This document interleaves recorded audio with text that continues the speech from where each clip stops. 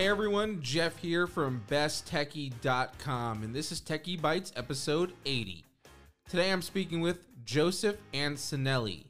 He's the CEO and co-founder of Gladly, a company that helps brands like Crate & Barrel, UGG, and Warby Parker improve customer service. He's also a venture partner at Greylock. We discuss what it means to provide great customer service and how companies should be thinking about their customer service experience.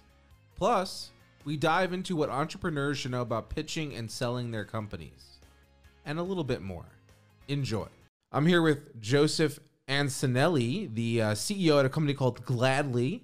They are improving customer service around the world just by companies signing up to use their product. It's actually pretty cool. So we're going to have Joseph talk a little bit about that. But first, Joseph, welcome to the podcast. Thanks for being here.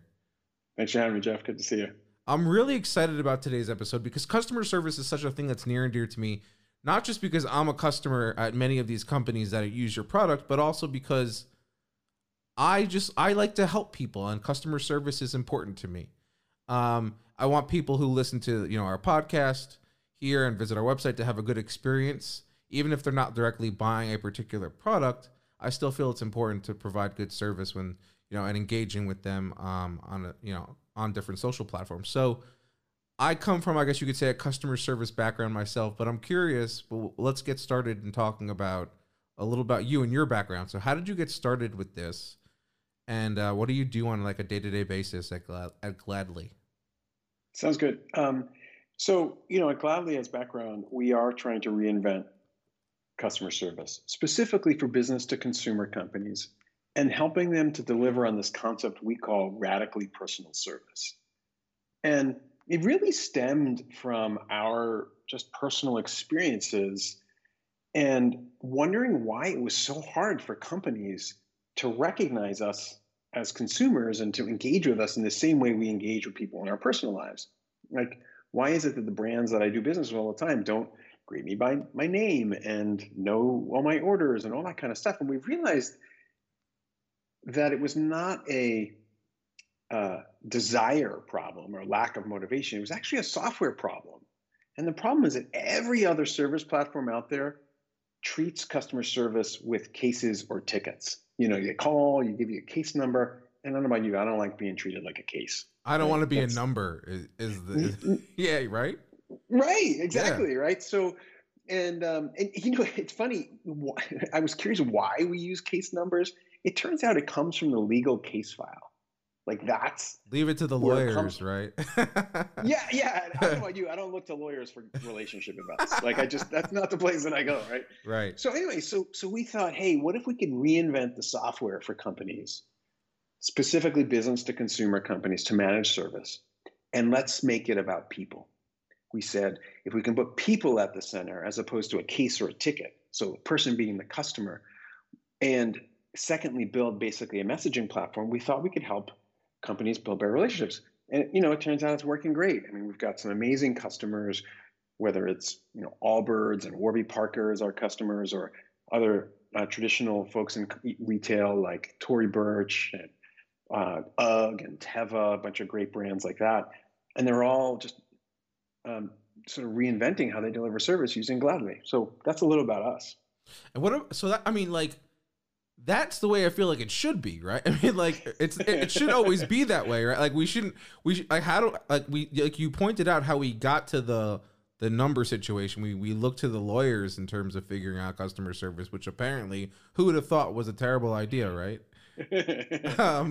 But that's such a great point. Like we need to treat our customers as if they're actually our customers and not just some like dot out in the ether, right? That just right? Put a name to that face. Right. Or put a face to that name or that number or both if you're a number. But yeah, like I just love the message behind and what you guys are working on here. I think it's so important. So I want to talk a little bit about you for a second. What does your day-to-day look like? How do you spend your time as the CEO of this company, Gladly? Yeah, so I would say that most of my time falls into really three main buckets of where I split my time. One is around our team and people. So everything around recruiting, ensuring the team is really engaged and enabled. I just have a belief that key to success is people first and strategy second. Mm-hmm. And so you got the right people in the right place and they understand what they're doing. Like that's job number one for building a successful company. And then the second two places I invest my time is one is around customers. So everything from acquiring new customers, building relationships with customers, making sure customers are successful. I mean, because I think that who your customers are and what they say about you says a lot about you as a company, right? Mm-hmm. Expression, you can tell a lot about someone's by their friends. You can tell a lot about a company based on their customers and what they say about you. And then the third is just product and product innovation. Where are we going with the product? How do we continue to differentiate and innovate? This idea that we had from the beginning of not using cases and tickets and instead using people as the core record. Like, what are those kinds of things that we continually drive innovation? Those are the three places I spend most of my time. There's other things like, occasionally raising money, board meetings, and all that kind of stuff. But that's all the less fun stuff. Right? Yeah. Right. Yeah. Still important though. Still it's important. It's just not where I spend a ton of time. Right. You spend the bulk of your time on those first three. Do you feel as the CEO of a customer service company that's really working on the forefront, I think, of like thinking about customer service, do you feel obligated or in any way that you and your company to provide exceptional service, like even more exceptional service? No question about it. I mean, how could you be a customer service software company and not deliver exceptional service? But I think that that's the case, to be honest, no matter what. I mean, even if you're not doing a customer service company, I think one of the keys to scaling and growing and building a company is you got to figure out how to turn your customers into raving fans, right? Because if you can turn them into raving fans, that builds upon itself in ways that also become a competitive advantage. And so I just think that that's one of the keys to successful entrepreneurship. Absolutely. I mean, if you can get your customers or a good chunk of them to advocate for you and to, word of mouth is something we talk about a lot. And like, there's literally nothing more powerful, nothing more powerful, no other way to sell your product in a more powerful way than to have a customer who uses your product and absolutely loves it and tells another person about it. Because usually, here's why. For the main reason is usually the situation in which they're talking about it, it comes off very organically. So it's unprompted. There's no reason for them to say it other than it just came up in the moment, right? So when you get that kind of recommendation from a friend or from someone that you know, it just brings it way to the forefront of your mind. I see you smiling over there. So like, I totally agree. It's 100% spot on. Yeah, absolutely. So I'm sure you didn't just go out and start this company blindly. You were also we just on a whim, just like one day, let's just go take on Salesforce.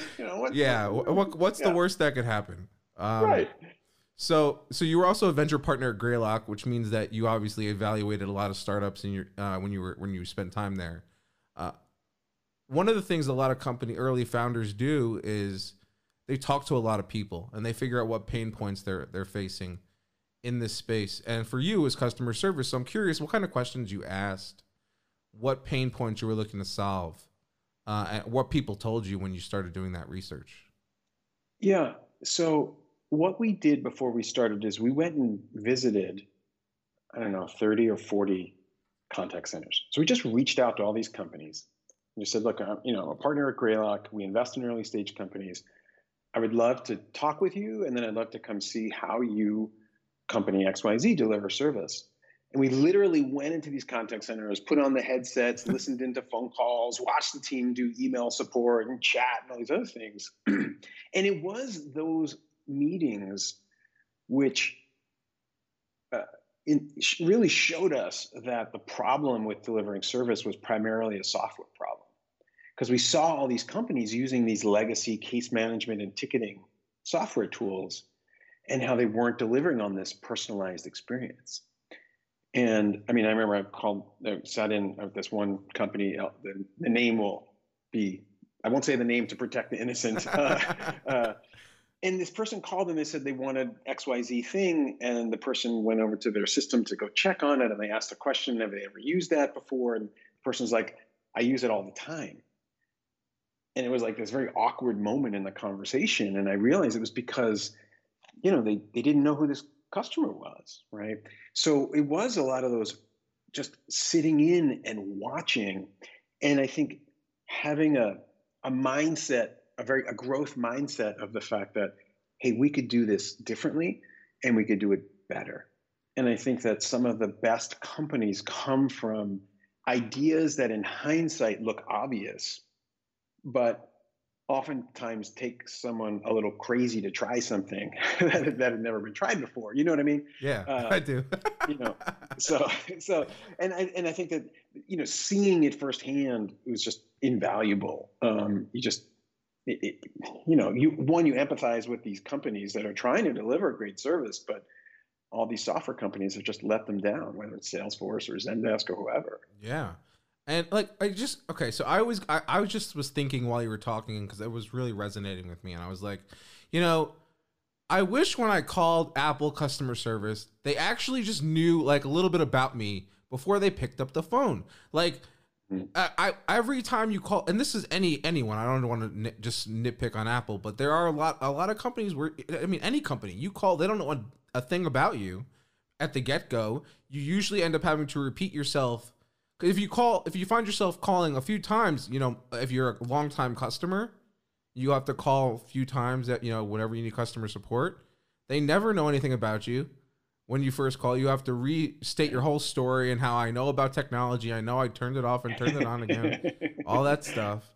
And like, you don't need to coddle me through that, but I'm just looking for support. And I feel like I've almost gotten to the point where I feel like I have like this little spiel that I kind of just like give, like to kind of like hint that I know what I'm talking about without actually saying I know what I'm talking about, not to sound like a jerk or anything. But like, it would be great if I just, when I called the customer service line, if they actually knew who I was, a little bit about me. Right. Well, and the problem there is not the people that are delivering service. Like, they actually are in that job because they care. Yeah, absolutely. The problem is cases. So what happens in these systems is you contact, it creates a case with a number, and they give you that number. Then when you call them back, what does it do? It creates another case. So now you've got like two things that are storing information. So like, yeah, the first person's in this case, and the second person's in another case, which has nothing in it. That's the idea we have obliterated, which is instead, it's like, it's Jeff. And Jeff's contacting us. We know who Jeff is. Jeff talked to Joseph last time. We're going to try to get Jeff first back to Joseph. And if not, whoever we match Jeff with, there's just one conversation history from the beginning of time between Jeff and that brand. This way, everyone is just working off of a single, what we call it, a single lifelong conversation between you and the company. That's how it should be. That's how it should be. Right. And it's so shocking to me how that. I'm just glad you came along, Joseph. No pun intended when you say you're glad. Right, exactly. No pun intended. I honestly didn't mean that. That's funny. That's really funny. Oh my God. So that's really great. And I think I'm really glad to hear that someone is working on this problem. It means a lot to me because forget the fact that it's good for your company. It helps everybody when everyone knows who they're talking to. And and I like the way you phrased it in terms of lifelong conversations, because as a customer, especially a long-time customer, you want to be I feel like I've been an Apple customer since 2008. They don't really acknowledge that, but like some companies do, which is cool. But like they could, and that could make the experience even that much better. You know what I mean? Yeah. Yeah, and Apple's better than many others, to be honest. Yeah, absolutely. But there's always room for improvement, as I'm sure you'd agree. Of course, yeah, totally. And again, it's just it's because the other thing is, like, our view is that we think to deliver great service for business to consumer companies, the needs are very, very different than delivering service for a business to business company. Meaning, if you're Cisco providing support to, let's say, Bank of America, the tools that you need to deliver service to a B of A are very different than delivering, service if you're Crate and Barrel to a consumer.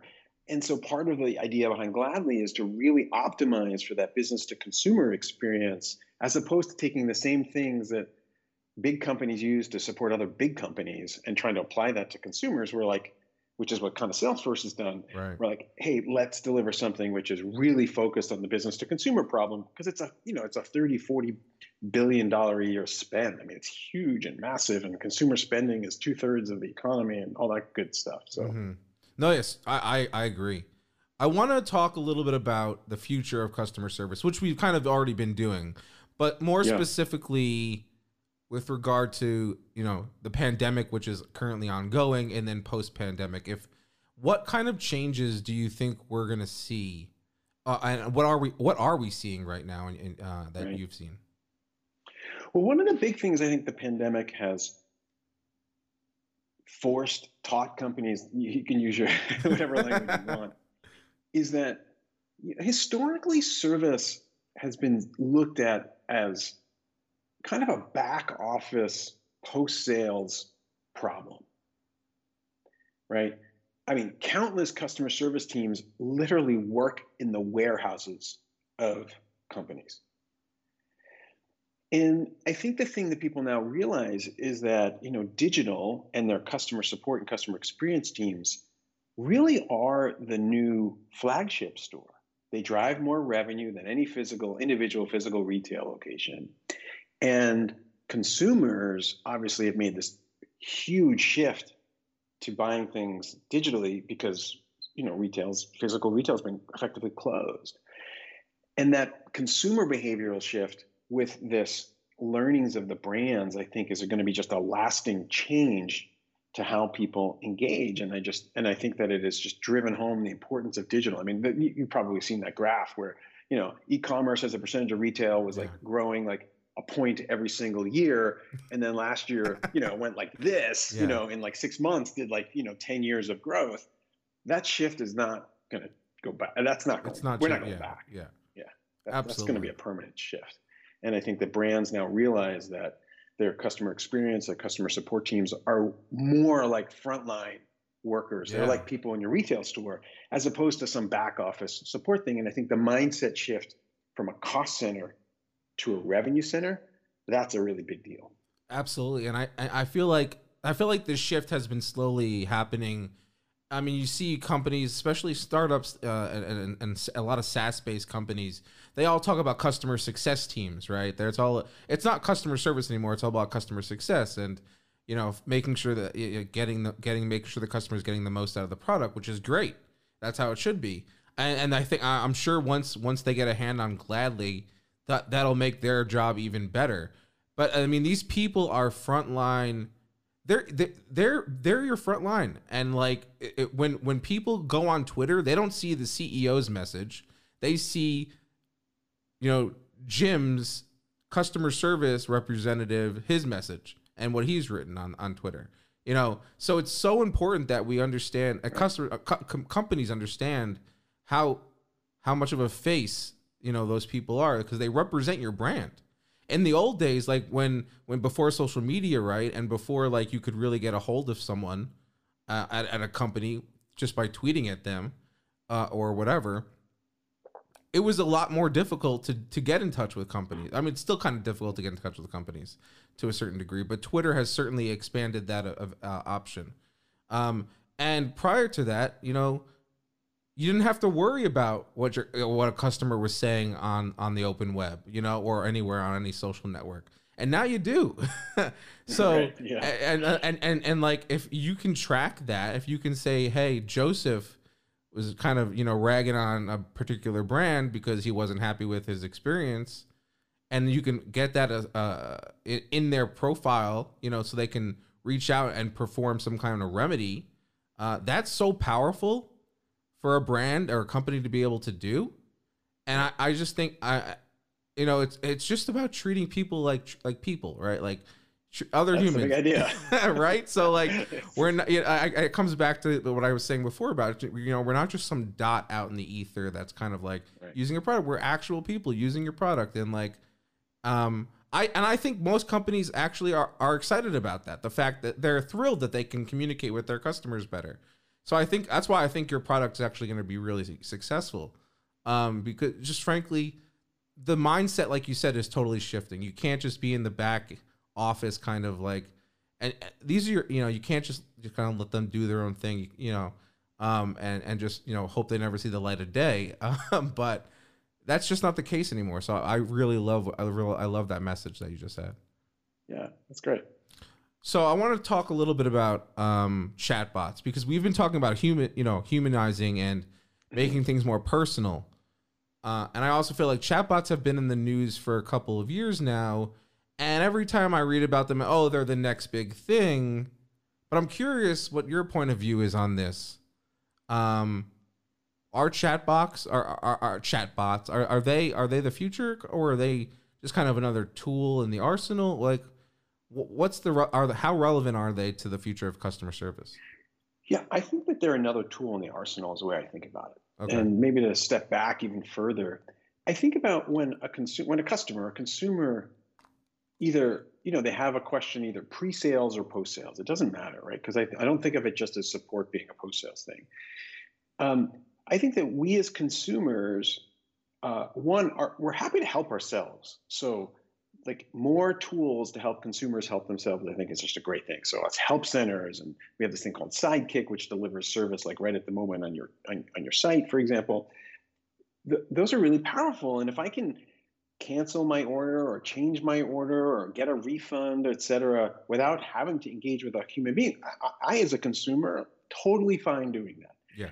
So we think about great service experiences being a blend of both self-service and assisted service, and keeping those tied together underneath who you are as a person or as a customer, right?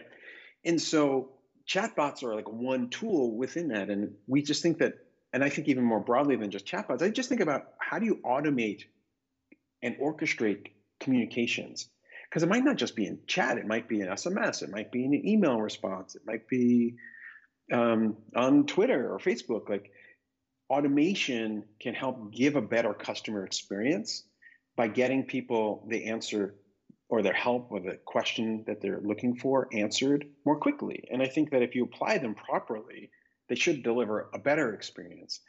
I think that some of the challenges with like how people have deployed chatbots is they sort of think about it as this as kind of a shield or a gate, you know what I mean? And like that's not helpful, you know what I mean? Like, if you know who someone is and you know that they have an order that's open right now, the ability, like even if they call for that matter, like we do this now in our IVR, you go, hey, we see that you have an open order. Are you calling about that? Would you like the status of that order? Like, yes. Please. But if the answer is, yeah, please, like, tell me, right? And if the answer is no, that's not why I'm contacting you and I want to just talk to a human being, great. That should be very seamless, right? Mm-hmm. And I think that that's the way we think about it, is automation of communications in the context of delivering a great experience. They're here to stay. And I think it's a great tool. And I think consumers like it. Companies benefit from it. But it's one thing. It's not like every conversation is going to be with a computer. Yeah, yeah. No, I think the blend is definitely the right way to go. I think you answered that beautifully. I have really nothing else to add to that. So I want to shift gears while we can, because I obviously I mentioned you were also a venture partner at Greylock, and that's awesome. So I want to talk a little bit about, for other founders in the audience, other entrepreneurs, people who maybe are thinking about starting their own business. I want to talk a little bit about that kind of stuff. So one of the things that you probably have a lot of experience with is selling companies. I'm sure you've been in deals when it wasn't necessarily your company, or you were an investor in a company. So I want to know, what should a founder think about when it's time to sell their company, and how should they know that it's time? Because we recently had on Andrew Gazdecki. I don't know if you know him, but he serial founder, and he just launched a site called Micro Acquire, and he's building it in public, and it's essentially a site where founders, entrepreneurs, developers can list their projects, whether it be a side project or a business that they run, and then other people can buy them or businesses can buy them. Oh, interesting. And so he's already at $300,000 monthly recurring or annual recurring revenue, I believe, just from launching this site a couple weeks back, and which is pretty crazy. So we had him on, and he shared some thoughts on that, which I thought were great. But I want to hear what you have to say when people should consider selling. Yeah. So first of all, I don't think there's such thing as an exit strategy. Okay. I just don't think there is that. I've never started a company with an exit strategy in mind. I think the only thing you can do is have a success strategy. So you should always start the company with the plan that you're going to make the thing successful and be independent. And if you're doing that, there will be moments where someone realizes that you're being successful and they're going to come knock on your door. That's the best case scenario, right? And I think in that moment, you have to evaluate where you think the company can be and how long you can go and how big the market is. And you can, decide to engage in those conversations or not. And I've been through the process of being involved in taking a company public, personally, that I was involved in, meaning I was, part of, and also selling a company. Like I sold my last company to Symantec for $350 million. And it was in 2007, the financial, the markets were crazy. And it turns out that business now is an $800 million a year business, a part of what was Symantec. So I probably shouldn't have sold the company. But in that moment, we were having a really hard time expanding outside of the US. And we were not convinced, because it was a whole new technology in the security space. We weren't convinced that there was going to be a big enough market at the time. And I was very nervous about that. So in that moment, I said, probably best to sell the company at this point. So you have to sort of evaluate the market risk, the product risk, the competitive landscape in those moments to decide if it's the best thing. And you only know in hindsight You're right. if it's the right answer. So that's the problem with that decision. It's really not I know this is the right decision. It's almost like in that case, it was a great outcome. I mean, don't get me wrong, but it was clear that there was so much more in front of us that the thing being able to sell internationally eventually got solved a couple of years later, and went out to be a big thing. But you just have to sort of evaluate those things: market risk, product risk, competitive risk. Yeah, so. I have two things I want to touch on. One, I love the idea of not having an exit strategy, because if you go in with the idea that you're going to sell, you almost set yourself up for failure, most likely. Because I'm a huge fan of manifesting kind of success and things like that. And you have to go in there thinking it's going to succeed. You have to believe in that. If you don't think that, the ultimate outcome is whatever. If you're just planning on just building it to sell, that's the wrong intention to go in with. So don't do that. So my second thing is, I want to ask you then, is there a time or a thing when it's not, when you should not sell your company, when again you never know. Yeah. Except in hindsight, right? So I'll share a very public story. Yahoo tried to buy Facebook for $1 billion. Right. It was clear that the decision not to sell was a pretty good one. I mean, right. The company's worth 700 or whatever, $800 billion. That was the right decision. Instagram did get bought for $1 billion by Facebook. Was that the right decision? I don't know, actually. That's tough. People are still debating that today, So yeah. So, you don't really, it's hard to know in hindsight if it's the right decision or not. You just have to be happy with the decision. Yeah. When you make it. Does that make sense? It does make sense. Yeah. And of course there's always situations where the business isn't working. That's easier. Yeah. Right. That's an easier decision to say, hey, this isn't quite working. So if I can get the thing to be someplace else and it makes it, that's an easier. It's when you're actually seeing success and you have to make the decision. That's where it's really hard. I'd imagine so. I mean, that sounds like the situation you were in 2007 from what you described. And you just weren't sure whether you would have that expansion capability. And obviously selling, I mean, there's no guarantee, even though that if you didn't sell, that you would find the success that Symantec has had, because they're a large organization, I would imagine.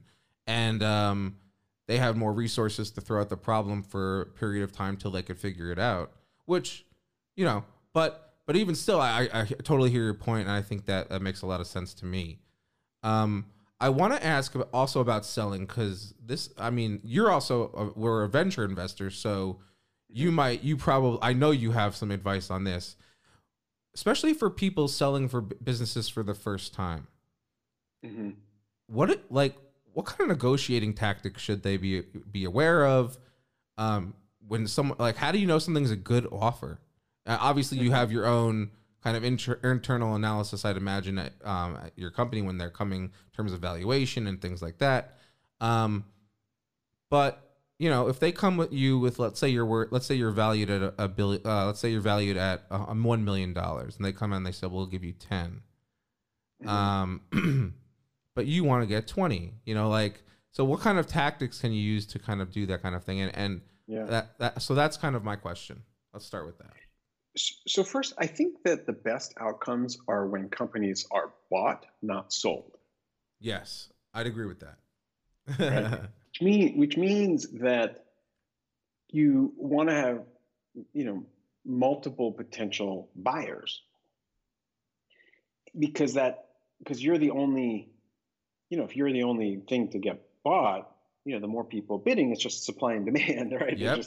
There's one supply and there's more demand, and that helps a lot. So, for example, this was not planned, but this happened. I remember we were negotiating with Symantec when we did that deal, and I was literally in the lawyer's conference room with the Symantec people, and one of them was sitting next to me, and my phone was facing up.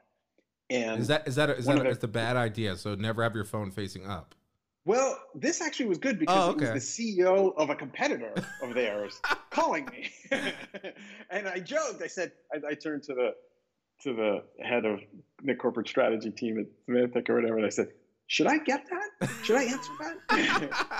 I didn't know what to say. I mean, it was not planned, obviously. That's so, funny, this idea that that your company's going to get you have alternatives is the best way, right? Because the more data that you get, the more potential acquirers, the more people that are interested in buying you'll get to a market price, right? Yeah. And that's, I think, the key to figuring that kind of stuff out. But barring that, I mean, you also got to be comfortable with what's the number in your head that you're comfortable with, and balancing those two things. Yeah, and then there's obviously also earnouts and things like that you have to take into account, assuming that you're lucky enough to get something like that. But yeah, I think that makes sense, and it's funny that we started with selling. We should have started with starting, but we're gonna get to that just right now. So it's okay. Don't worry, guys.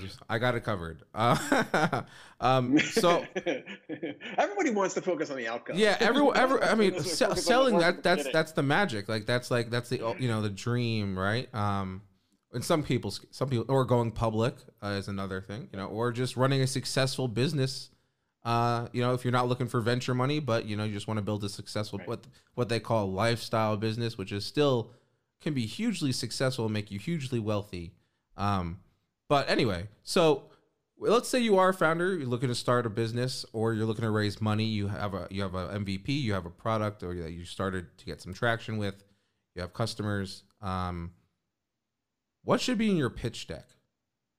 If I'm pitching you, what would you want to see?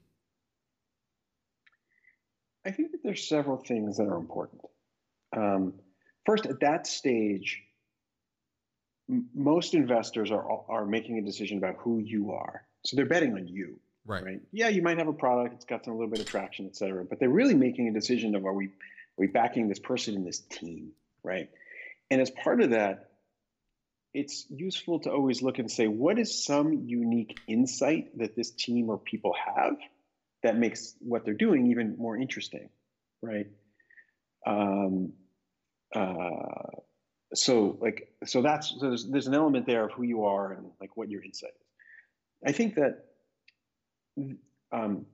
understanding what's possible, what's the amazingly big crazy, this is again mostly thinking about venture investing. What's the art of what could be possible that your MVP might not necessarily be showing, but it's like, hey, this could lead to this. Mm-hmm.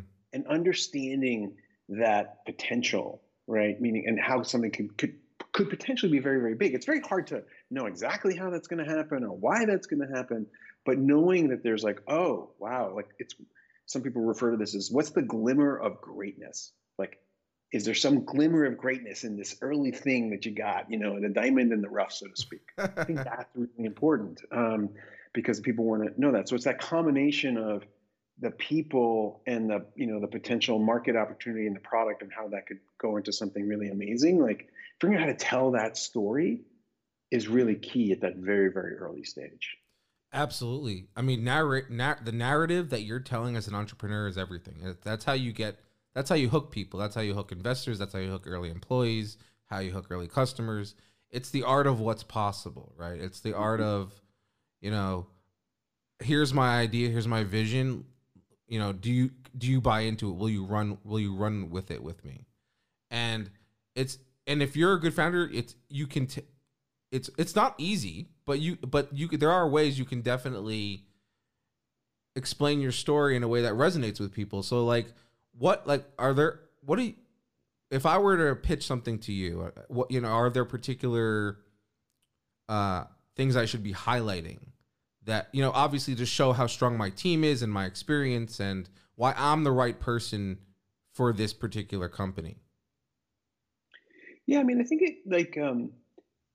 the early, I mean, I think there's some simple things people don't always do. Like starting up front with like, what is the idea? Is like really important. Like just start up front. Like don't make me wait for it. Right. That's one of my most frustrating things. Like, what are you doing? Right. We're trying to reinvent customer service, and we're going to center it around people. And this idea of moving away from cases and tickets to one that delivers radically personal service. Like, okay, I kind of understand the big idea. Piqued my curiosity now. Yeah.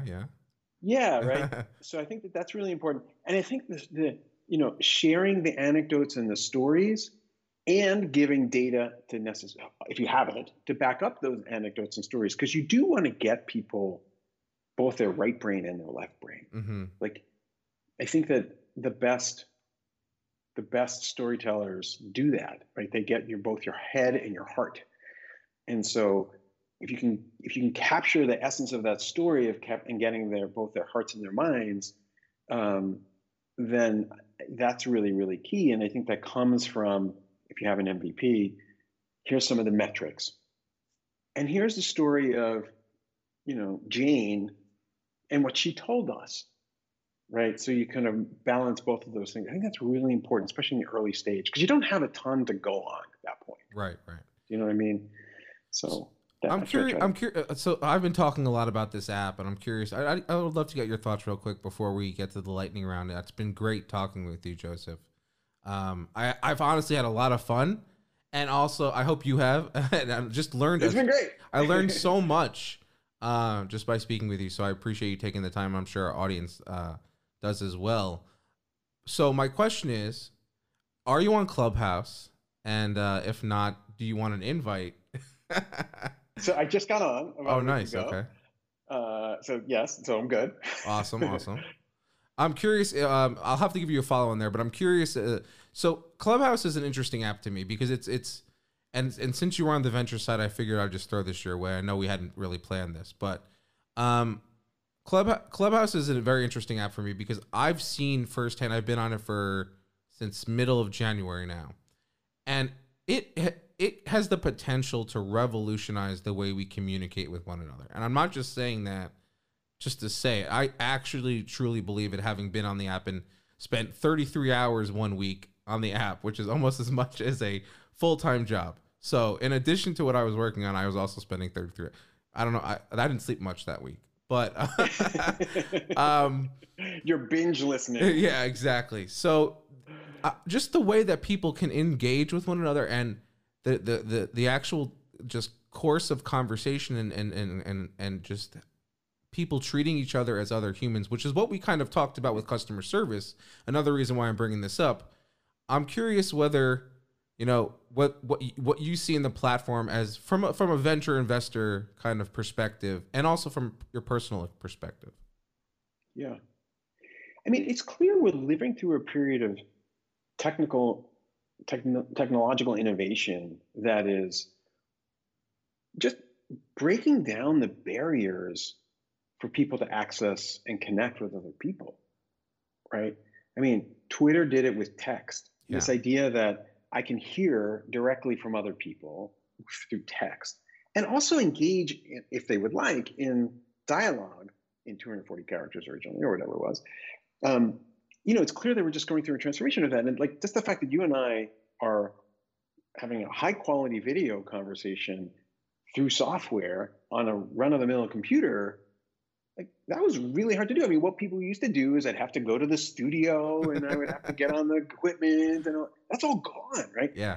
And I think that, Clubhouse is an example of the power of audio in the same way that, podcasts have seen this, as you know, this, just huge resurgence of like that, like the recorded voice as a channel. I think that, Clubhouse is doing a similar thing for that live audio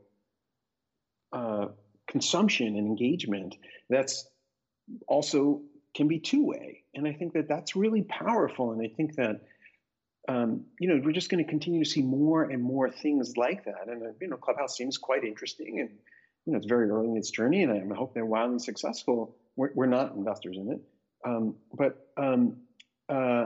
It's just fascinating, this idea of you no longer have the physical as a barrier to connect with people. Mm-hmm. And I just think that is hitting every single medium for how we communicate, right? I mean, yeah, absolutely. The way we communicate, and Clubhouse is the latest example of that. And just, I mean, I've seen so many interesting and like really thoughtful rooms on the platform, and just people having really interesting conversations with one another, and it's more than just like you can tell it's not just going to end up being a tool that marketers end up on, right? I truly feel that way. I feel like there's a lot more to it than that. And so yeah, I agree. I'm gonna definitely have to check and follow you on Clubhouse. And I haven't actually had any conversations yet. I've mostly been listening. Oh, well, that's okay. Maybe we can get you on the South Florida Entrepreneur Club, and you can share some of your stories with the club there. Love to do that. That would be awesome. Great. So yeah, so Joseph, you made it through all the way the conversation. We are now at the point of the podcast where we do the lightning round. So when you're ready, let me know and we'll get started. Okay. Should I be nervous about this? I hope not. Okay. All right. How many questions is it? I just need to prepare. It's 5 questions. Myself. 5 questions. Okay, cool. That's all I can tell you. Lightning round. All right, here we go. All right. Hey, here we go.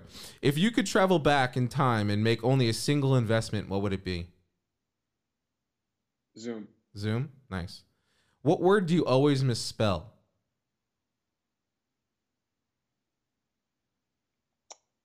So my last name, when I'm typing in a spell checker, always comes up as insanely. That's funny. I bet that's annoying though. Well, then I have to make sure I add it. Yeah, then you add it. You add it to the dictionary. And then it's okay. Right. I've literally written something, Joseph Insanely. Like, You should just change your name. If you could shop for free at one store, what would you choose? REI. I just bought a bike helmet from REI. They just opened one down the block for me. I'm really excited about it. iOS. So much cute. Yeah, iOS or Android? Clearly iOS, because you're on Clubhouse. All right, last one. I hope. Well, we'll see. What would you ever go skydiving? No. Yeah, I don't really have that like urge to go skydiving either. But I wouldn't rule it out, but I just like don't have the feeling to do it. I have a huge fear of falling. Like when if I'm like on like a ledge or something, I mean, I'm like freaked out. Like if you went to the top of the Empire State Building, it would be a little freaky. I'm actually okay as long as I don't feel like it. Oh, okay, right? So okay. Top of the Empire State Building, right? So like they have the glass, I'm like totally safe. But if you got rid of the railing and the glass, I'd be like on my hands and knees, like no.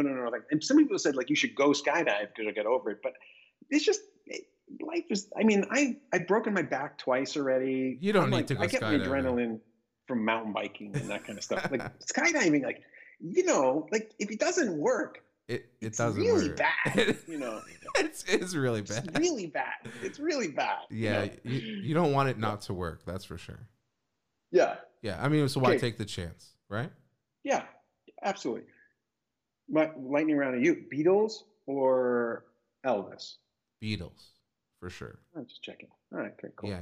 We can still be friends. Hey, I'm good with that too. Okay. Awesome. Well, Joseph, I really enjoyed having you on. It's been a lot of fun. We learned a lot today. And I'm really excited about what you're doing. If anyone who's listening wants to get in touch with you, what's the best way for them to do that? Obviously, you can learn about Gladly at gladly.com. Really easy to remember that. And if people want to reach out to me, it's just joseph@gladly.com. Awesome. Well, thanks so much, Joseph. I hope you have a great rest of your day, and I look forward to keeping in touch with you. Thanks, Jeff. Take care. Thanks for listening to Techie Bites. Stay tuned for more episodes every Tuesday with awesome interviews and conversations about technology and business.